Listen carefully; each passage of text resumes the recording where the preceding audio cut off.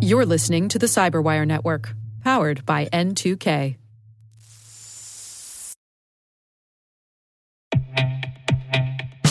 And now a word from our sponsor, SpyCloud, the leader in operationalizing cybercrime analytics.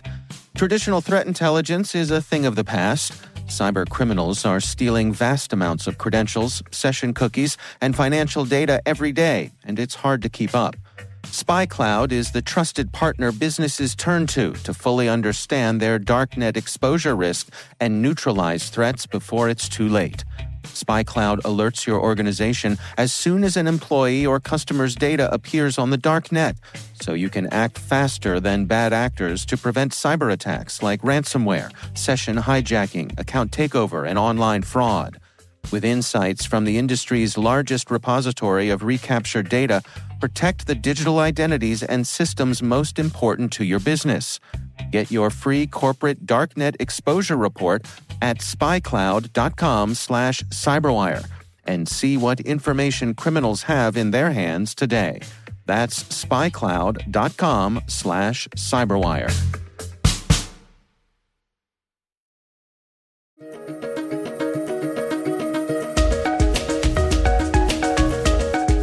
Hello, everyone, and welcome to the CyberWire's Research Saturday. I'm Dave Bittner, and this is our weekly conversation with researchers and analysts tracking down threats and vulnerabilities, solving some of the hard problems of protecting ourselves in a rapidly evolving cyberspace. Thanks for joining us.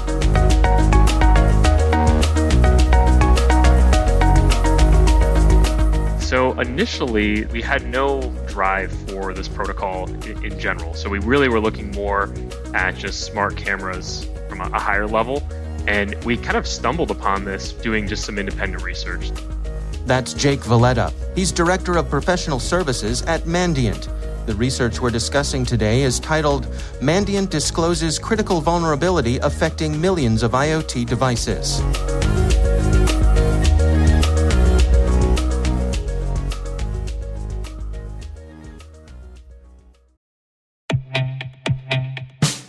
And now, a word from our sponsor, Syxsense. Syxsense provides award-winning cloud-based automated endpoint and vulnerability management solutions to streamline IT and security operations. With its advanced platform, businesses gain complete visibility and control over their infrastructure, reducing IT and security risks and optimizing operational efficiency.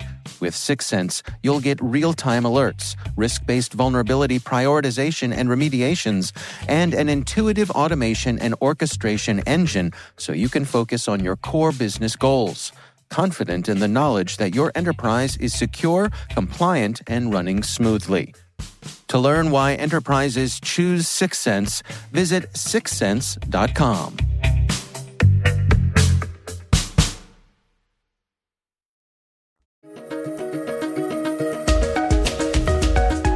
One of the individuals who was part of the research team was fairly new to the company and expressed an interest in getting into embedded security. So we thought, hey, let's go out, let's get some cameras as a way to do an educational exercise, and let's see what we can find. So we started actually looking at some of the security of the cameras that we were looking at themselves, and we encountered this protocol and this network while doing that research. So it kind of caught our eye once we started digging in at a technical level and saw this traffic that looked pretty unique, and it was exciting for us because doing some quick searches online, it wasn't really turning up any results or any immediate, parsers or things to understand the protocol. So that got us excited to actually look into the protocol. And then from there, it ended up just being, some research on our side over the course of several months to learn more about the protocol.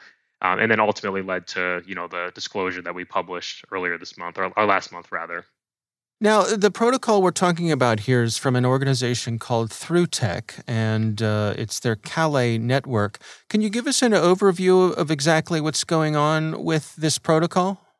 Yeah, sure.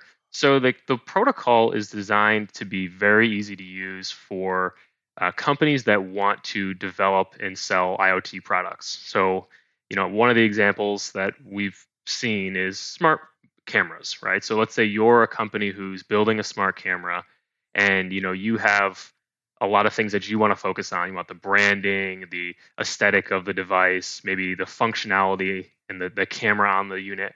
But one thing that's really important is being able to connect the cameras to, a smartphone or maybe a desktop application. And that can be a challenging engineering problem for someone to reinvent.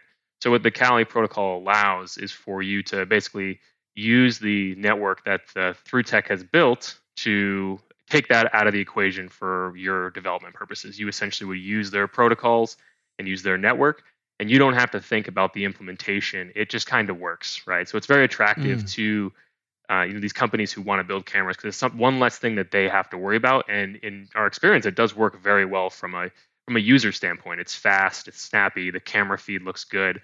So it's one less thing that these developers have to worry about. So they provide the developers with an SDK that they build in, and I suppose that the folks who are building this hardware would tend to think that this would be secure, being on as many devices as it is, but you and your colleagues discovered some issues here. Yep, that's correct. And there are, there's a lot of different versions out there in the wild. And I think, there's some older devices which were on more earlier iterations of the platform. I think over time, ThruTech has added features and security controls onto the platform to just make it more robust. But at the end of the day, it really does depend on the OEMs and the people building these devices to stay current and build in the latest version of the SDK as new versions come out. Well, walk us through the vulnerability that you discovered here. What exactly is going on? Sure. So the vulnerability that we disclosed is essentially device impersonation. So through our research, we discovered that basically when these devices need to access the network, right? If you have a camera sitting in a house somewhere or some smart device somewhere, it needs to register itself onto the network so that when I open my phone, I can very easily find that device and then establish the connection, thus using the protocol. And what we found is that the way that the registration works is it's really only requiring a single piece of information to actually register and join the network. And that piece of information, as we highlighted in our blog, is what's called the UID. It's essentially a randomly generated string that's assigned to a specific device, right? So if you have 10,000 or 100,000 devices in your fleet, each one of them is going to have a unique UID, and that's the piece of information that gets you on the network. So with that ID, your device will register on the network, and then whenever somebody wants to connect to you, they would find you using that ID, and that's how the protocol is able to work so effectively and so quickly.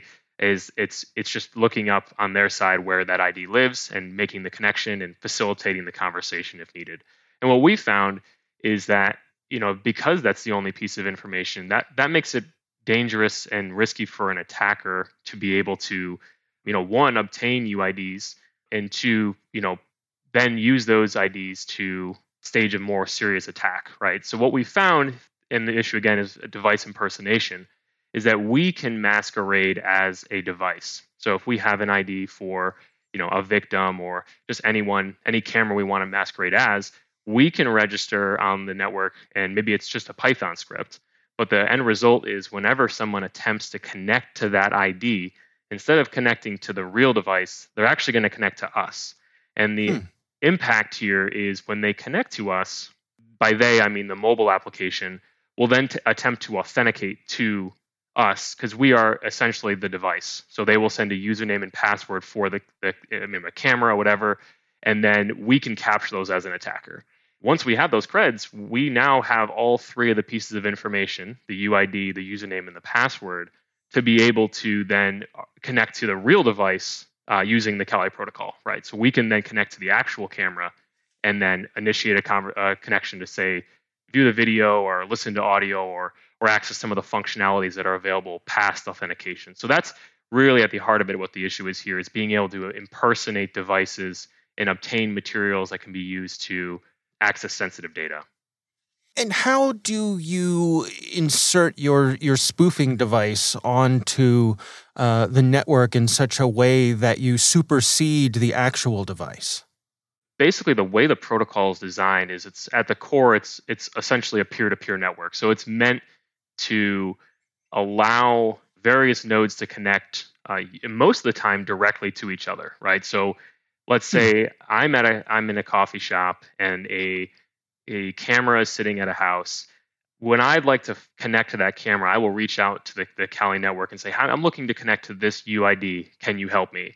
And the Kali network will make a determination based on the various network topologies that we're both sitting in and say, okay, you two can both communicate directly. Here's the ports and IPs you need to use if you'd like to communicate directly.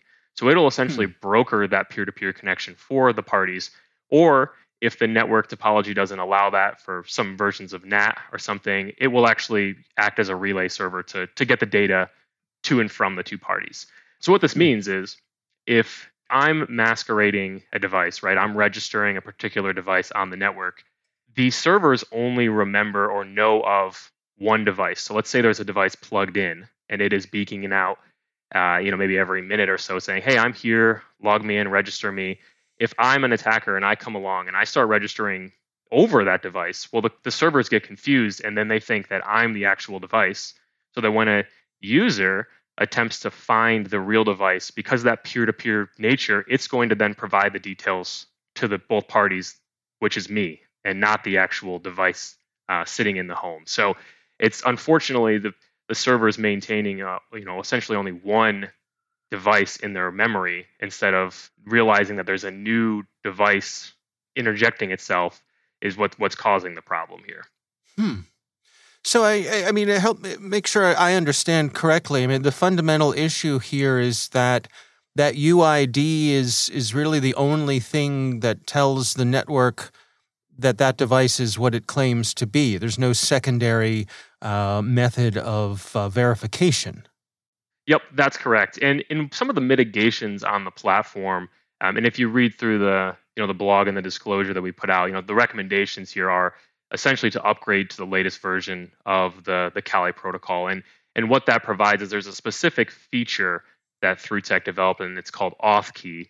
And auth-key actually provides an additional layer of security when attempting to connect to a device, which validates that the connecting party is who it claims to be. So it doesn't actually address the fact that you can spoof, but it does mitigate the risk on the other end of it. When an attacker attempts to use it, they will need a secondary piece of information to weaponize the vulnerability. And that's why we've encouraged everyone to upgrade and use this feature, because it's really the easiest win here to fix this.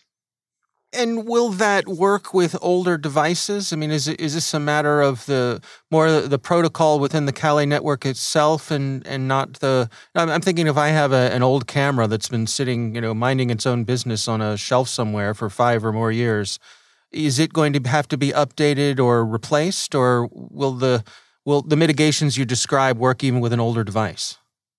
So that's going to depend on the company that's developing and selling the product, right? They're going to have to produce a new firmware image, which a lot of these cameras in our experience have, an over-the-air or a remote firmware update capability. There's nothing, hardware specific that would make it so you couldn't do this, right? In our research, but they would need to, build a new firmware image with this, updated version of the software, as well as using the auth-key. So there would be some changes that would need to take place for manufacturers of these devices to be able to actually secure themselves with auth-key. Well, you mentioned some of the remediations. Can we go through that specifically? What are you and the team recommending here for folks to take care of this vulnerability? Yeah, we have a whole series of recommendations to try to kind of address the issue at various stages of the attack, right? So first and foremost, we're really recommending that people will, and by people in this case, I actually mean the manufacturers of these devices, that they upgrade to the version of the Kali protocol, which provides the auth-key feature. So that's probably first and foremost. Make sure the platform is using the security features that are available to them to reduce the risk of this particular vulnerability. Now, the second thing that we want, and this is maybe more or less for the manufacturer of the devices, but more for the companies that sell them, is a lot of the way that this system's architected is, your mobile device needs to obtain that UID somehow. I'm Jake Valletta and I have a smart camera and I'd like to talk to my camera remotely. Well, my mobile app needs to get that UID so that I can then connect to that camera using the Kali network. So it's going to obtain that UID somehow, usually using a web API. What we found is, there's oftentimes an API on, companywebsite.com/get UID or something. And that's fine, but you need to make sure that that API is developed with, the best security you can. There can't be enumeration, there can't be brute forcing abilities there. You really need to make sure that that API is secured adequately, because you think of a doomsday scenario, which we kind of played through in our heads is, what if you had a company that manufactures a particular model of device, and let's say they have hundreds of thousands of devices out there in deployment. What happens if they have a weakness in their API which leaks UIDs, and I can somehow obtain all the UIDs for a given model?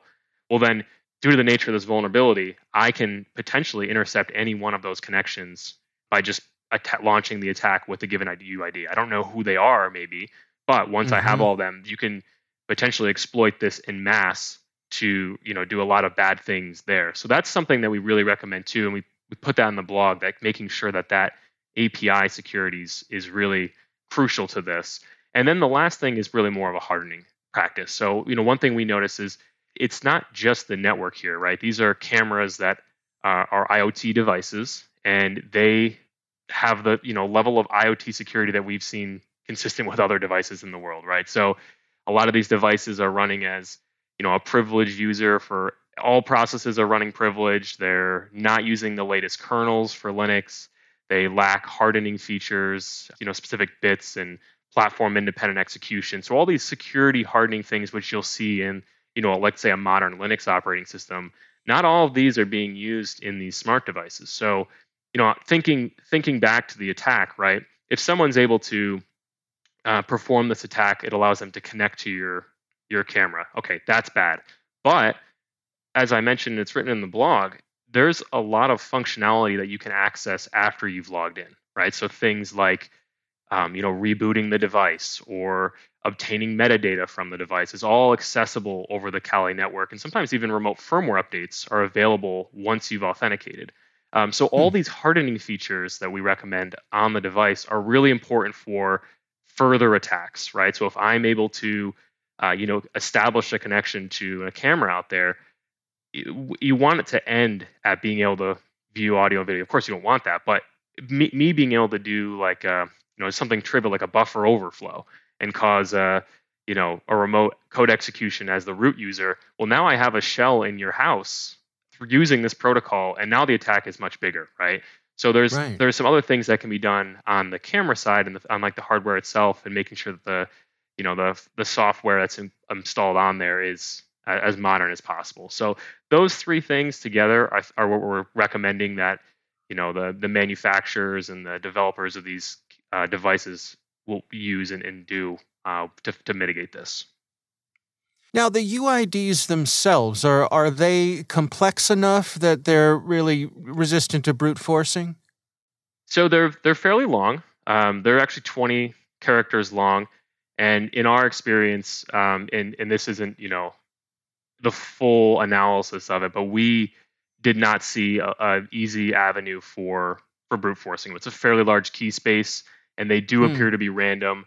It wasn't very obvious to us that, the first 4 bytes are the manufacturer, the second 3 are the year. They do appear to be random, and it's, the full A through Z and numbers. So it's a fairly large key space, and we did some preliminary analysis and determined it'd be infeasible to collide very reliably. So that was not something we fully explored, but we did notice based on the key space it'd be a challenge for someone to carry out.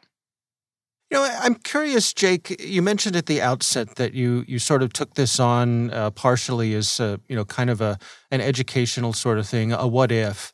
For you and your team, I mean, how often do you head down this path? And I guess when you head down a path like this, are you expecting to find vulnerabilities? Or is that more likely than not what you're going to find when you start down a journey like this?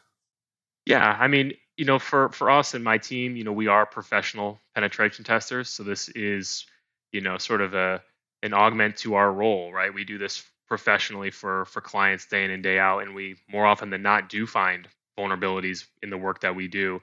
And I would say on these side projects, they oftentimes do yield pretty exciting results. This one, I think, more exciting than some of the other recent ones. Sometimes sometimes maybe you don't find anything that's as exciting as this, but it is the goal in our mind is to see what's there and what we can find, whether it's vulnerabilities in the UDP protocol that it's using to talk to on the network, or device or vulnerabilities in the software. It is the goal, and I'd say the team is quite successful, and there's a lot of passion for us to be successful, and it's a good energy, I think.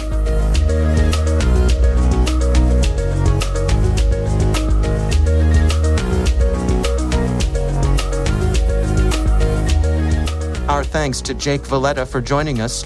The research is titled Mandiant Discloses Critical Vulnerability Affecting Millions of IoT Devices. We'll have a link in the show notes. And now a word from our sponsor, Netskope. Netskope is a worldwide leader in SASE and Zero Trust. Its unified platform, Netskope One, provides optimized access and Zero Trust security for people, devices, and data anywhere they go, helping customers reduce risk, accelerate performance, and get unrivaled visibility into any cloud, web, and private application activity. To learn more about how Netskope helps customers be ready for anything on their SASE journey, visit netskope.com.